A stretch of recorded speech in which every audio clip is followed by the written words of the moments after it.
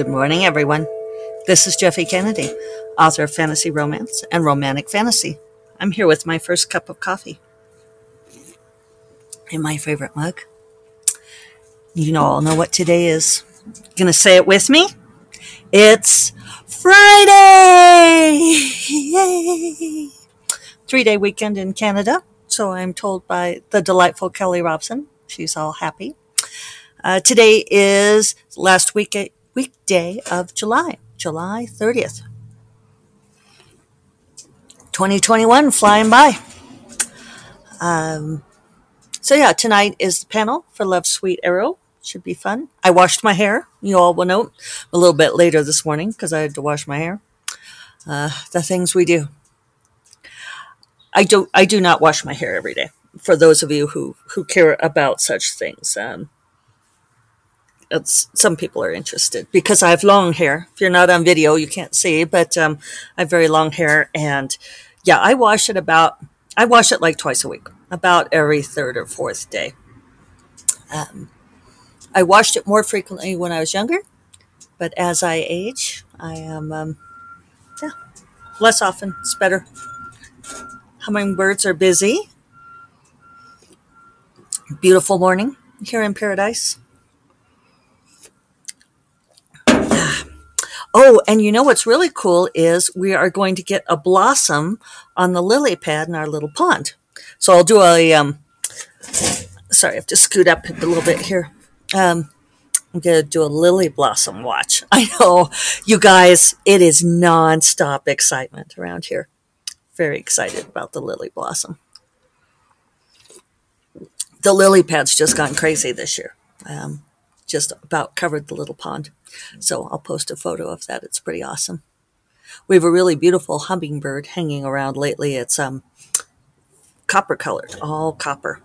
The one I'm looking at is not so dramatic, but you are beautiful too. You are beautiful in your skin. Yes, I think this is a female. She's a little bit more politely nondescript, not making waves, not upsetting people, unlike certain authors we could mention. Hopefully this will be the last day of discussing this, because you know what, at this point, I feel like I'm not pushing this anymore. This thing about saying that authors should be paid, which has turned out to be surprisingly controversial. It's people are contacting me to argue with me. Oh, and I just popped out my contact lens. Hold on. There we go. Sorry if that grossed you out. I know some people get wigged by people touching their eyes. I've still got something in it, though. Probably cat hair. It's almost always cat hair. I'm reading an amazing book before I launch into all of that. I'm reading Jane Doe by Victoria Helen Stone, who is also Victoria Doll. I've known Vicky for a lot of years, and I've read several of her books, both as Victoria Doll, and I read another one in her new pseudonym identity. But damn, you guys, this is a fucking brilliant book. Vicky, you have outdone yourself. I was going to message her about it, but it is so good. It is actually, I've been wondering if like The Promising Young Woman screenwriter ripped off this book. It was published in 2018, so could have happened. Could be just the co-occurrence of ideas. It's being a book more subtle than Promising Young Woman, but it is it's just amazing. And she's it's a lot the same premise of a woman who considers herself to be a sociopath, but functioning, not a psychopath. But her best friend has killed herself after being in an abusive relationship with this guy. And so she goes and starts up a relationship with him. And she's depicting all the ways he like picks at her and drags her down. And there's even him that he hates cats, and he says obnoxious things about her having a cat. And I don't know. Vicky just like, she's hitting every note. It is such a good book, you guys. I'm just in awe. I am so impressed by what she's pulling off with this book. I haven't finished reading it yet, but It's, I think, well worth it. I'm having bra strap issues this morning. Excuse me. The life of a glamorous author, right? Not glamorous. I never like it when people say things like that. I shouldn't say it. It's like nobody ever said that being an author was going to be a glamorous life. I don't know where that comes from. So anyway, some of you saw the post that I posted yesterday with the dedication from Dorinda. That was a total surprise to me. She showed it to me on release day. She told me to go do the look inside on Amazon, and it made me cry then. And then she sent me a copy of the book, which I'm actually going to keep. I think I may have mentioned this on here before, but the way signed books work is that a signed book, a book that's signed by the author with just their name or a generic description, improves the value on resale. This is at least what it used to be. I don't know if that's still the case. Any booksellers could weigh in. But if the person is mentioned in the acknowledgments and it's signed to them, personalized, well, hello. This Tohi has opinions on signed books. Um, then it is worth more. Otherwise, personalizing actually decreases the value. But if the book is dedicated to you and it's signed to you, then it's hugely more valuable. So I love that she encased it in the Ziploc baggie, and I'm going to keep it in there because I don't know, maybe my heirs will be able to sell it someday when we're dead and gone. But it was a lovely thing to get yesterday. Dorinda is just one of the best people there is. Just I am blessed in my good friends who have been very supportive of me this week. And so what happened yesterday, because I mentioned that it had been a somewhat trying day. So the president of the writers organization, who invited me to graciously donate my time, who I will point out, never once named or called out, right? Have not said who they are. The president had to send me a email via Assistant Corrine. And I mean, this is like one of a telling part is that the email says, greetings, comma, will you pass this along to Jeffy Kennedy? Does not use Corine's name, even though they have emailed back and forth and Corine's name is clearly there. I think that's a telling thing. And I've mentioned this before. It's like who treats Corine like an actual human being on the other end of the email and who does not. She is not an AI. She is a person and deserves to be treated, like, hello, Corine. How hard? How hard? Blah, blah, blah. I can't even say it. Apparently, it's hard to say. I feel like it's not hard to do.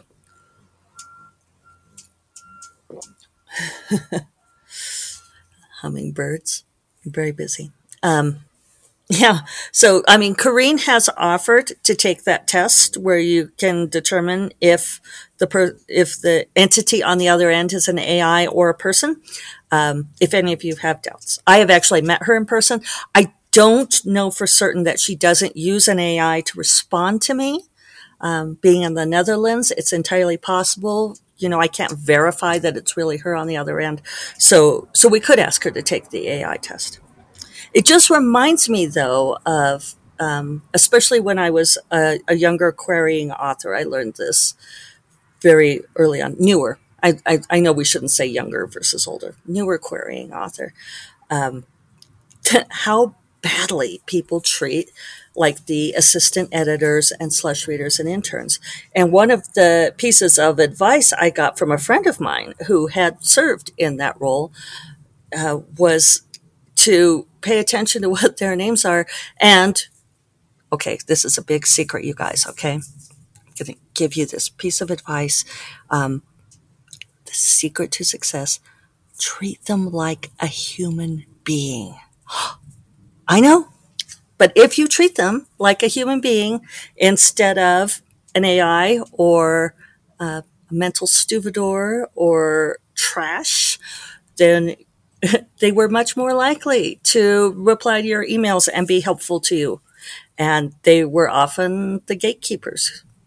I've had a few authors contact me some of this stuff because everybody encounters this with their insistence that the assistants don't get treated well. And you guys, our assistants are valuable to us. They are our friends. They are people that enable us to keep the balls in the air. And they are the people who, are intimately involved in our daily writing lives. We don't appreciate you not treating them well. So anyway, the email goes, "Greetings, please pass this along to Jeffe Kennedy," and proceeded to provide a rebuttal. I didn't ask. I mean, did we think that they would say, "Golly gee whiz, we've seen the error of our ways and we apologize"? They could have said, "We totally understand. We can't afford to pay our presenters, but we realize that, that this is a problem. Wish you well." No, they did not say this.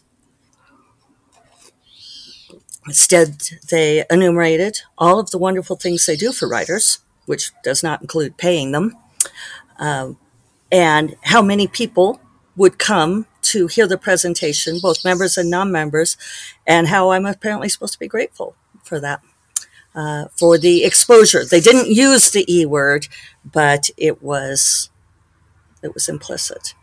And then they finished by saying that, or led, it was in there, saying that they would never ask me to do anything ever again, which, all of you have figured out by now, this does not break my heart because I am not bereft at losing the opportunity to work for them for free. We'll see if I can change my angle here. I'm a little bit later this morning with all of that complex hair washing. So the problem here is that it's a form of emotional blackmail, right? I am meant to feel bad. The entire intent of this rebuttal that I did not ask for, did not require, was for me to feel bad. And other writers would be understandably upset at this, being told that they would not be invited to do anything with this group again. It's a threat, right? It's a blackballing. And this is what happens, and this is what authors are afraid of. And part of the reason that I'm making a bigger deal about this than I might otherwise is I feel like this is part of why I was elected to be president of SFWA. This is SFWA's mission, is to champion writers. And I have to find my non-sun in the face spot. Oh, let's pause. That's as good as it's going to get. So I shouldn't do that because then I lose my train of thought. It's a threat, and this is why organizations like SFWA exist, is to champion writers and one of our mission statements is to ensure safe working conditions for writers, which means that having the threat of being blackballed, of if you don't play nice, then we won't invite you to do anything ever again. That's not a good practice, you guys. And it happens a lot, and it's why authors are afraid to push back on bad agents. And I am specifying bad agents because there's good ones out there. It's why authors are afraid to push back on other kinds of bad publishing practices, because there is always this, well, we will take it away from you. We will blackball you and we will keep you from reaching readers. In this case, I am not worried because I have actually spoken for this group before. And I can tell you how much the exposure was worth. I did a workshop for free for them before at their conference. So I suppose it's reasonable for them to expect that I would do so again. And I had books for sale at their conference, and I'm going to let you guess how many I sold. I didn't care at the time because that's not why I was there. But if you're going to tell me that this is the value that I'm taking away, well, it's not a great value. I've had other people contacting me, other conferences I've been to, where they're saying, well, I hope you didn't feel disrespected. And it's like, well, respect is part of it, but you guys,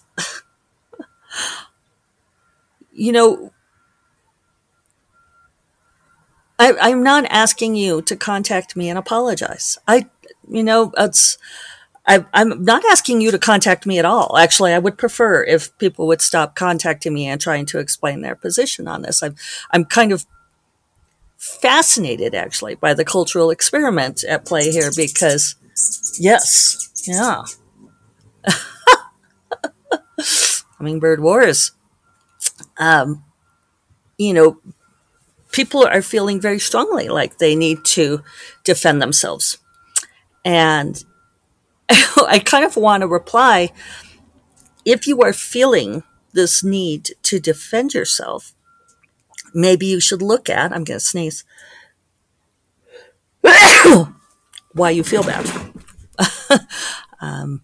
My sneeze made the chimes ring. Did you hear that? That's funny. Maybe you should examine why you feel bad. I can tell you it's not because I want you to feel bad. I would like you to change your business practices. I would like you to not build your conferences on the backs of writers working for free. I feel like this is simple. And I am, on that note, not going to discuss this anymore. Are you all relieved? We can go back to discussing Kat's New Mexico weather, coffee, and my daily word count.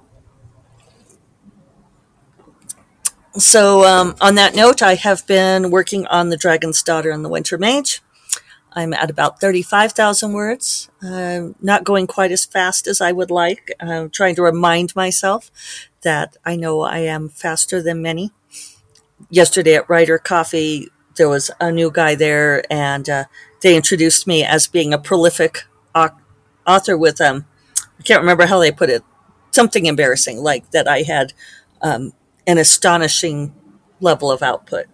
And it's like, I always feel like it's not as fast as I want it to be. Part of what's going on is had a call with Agent Sarah on Tuesday, and she wants me to slip in. I know this is champagne problems. I'm fully aware this is champagne problems. And there was a time in my life that I would have killed to have this problem. But she has pitched this concept to editors. Editors are calling dibs on it. They want it right away. It's great. It's great. And Sarah wants me to write like 100 pages for her. And trying to figure out a place to put this 100 words is going to fuck up my self-publishing schedule, and I am grumpy about it. I already pushed back the release date for Dragon's Daughter and the Winter Mage. I can't push it back a second time or Amazon will penalize me. They will not send me a strongly worded email that will make me feel guilty. They will not let me set up pre-orders for a year. So I'm wary of this. So I am going to make that deadline. And I'm sorry, I don't think I talked about it on here, that I ended up having to push back that pre-order date for Dragon's Daughter and the Winter Mage. And thank you all for the lovely comments on it. It actually was not, I got a lot of sympathy, like we understand that life gets difficult and this kind of thing. And it's actually not that, it's that I was careless and I did the math wrong. It's a total math error. I'm just like, I actually don't know what I was thinking, except that I I just got off and I put for some reason I thought September 10th was going to work and it needed to be September 24th. And I had originally had September 24th and I changed it when I set up the pre-order. And I do not know what Past Jeffy was thinking, but she was wrong. She made a mistake. So now the release date is September 24th. And I will make that. I can't change that. However, I am going to try to get in these pages for Sarah. I commented that, and I've been talking with David about this and with Grace and Dorinda, some of my other friends, that a lot of times traditional publishing feels like playing the lottery. That it's great that editors are excited about this project. It's great that it's like a hot concept or whatever. Sarah thinks it could be a big book, that it could be a breakout book that would make me a lot of money, which we all like, right? That's what we want. And that's what you hope for with traditional publishing, right? You always hope that it'll be the movie options and the bestsellers and the hardback faced out at the bookstore. And, like George R. R. Martin comments, saying that the secret to success is to get a bestseller that they stack at the front of the bookstore. And he said it only took him 30 years of writing to get there, which is absolutely true. If you guys don't know that about George R. R. Martin, he was a mid-list author for 30 years before A Song of Ice and Fire, the Game of Thrones books, came out. And those were bestsellers. And then, boom. And that's what we hope for, right? With traditional publishing, is we hope for the boom. But a lot of times it's not. A lot of times it's the slow drip. Nothing wrong with the slow drip, but right now I am making much more money self-publishing than I am with traditional. Like 90%. 90% of my income right now is from self-publishing. And it feels a little bit like working the day job,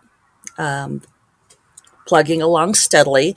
I'm making reliable money. I'm making a reliable paycheck with self-publishing. And that's awesome. That's due to all of you and the support. Wonderful readers who pay for books. But I'm not going to hit conflagration status at any point on it. I suppose it could happen, but again, that's the lottery aspect when we talk about that. I don't believe that all publishing is a lottery, like some people have said, but sometimes it feels that way. So anyway, writing 100 pages of a book that I might not finish, that I might not ever publish. I don't know if I would if it doesn't sell. It's a gamble and it takes away from the other stuff. I think I can keep the rest of my schedule and get that in. We will see. The one thing that will suffer, and I'm just going to tell you all now so you can gird your loins, is that I might have to push back the Gray Magic release date into January. That's the thing that will give. And I apologize. But I'm hoping I won't have to do that. But if Gray Magic ends up being a slow write, that's what's going to happen. Fortunately, I can push the release date back once per book on Amazon without them sending me a strongly worded, very upset email. So that's the catch up on all of that. And I've gone long today. Hopefully next week will be with less ranting. I hope you all have a wonderful weekend, long or otherwise, and that you get to do wonderful, relaxing things, and that nobody tries to make you feel bad about anything at all. I'll remind you all that First Cup of Coffee is part of the Frolic Media Podcast Network, and you will find more podcasts you love at frolic.media/podcasts. I'll talk to you all on Monday. Take care. Bye-bye.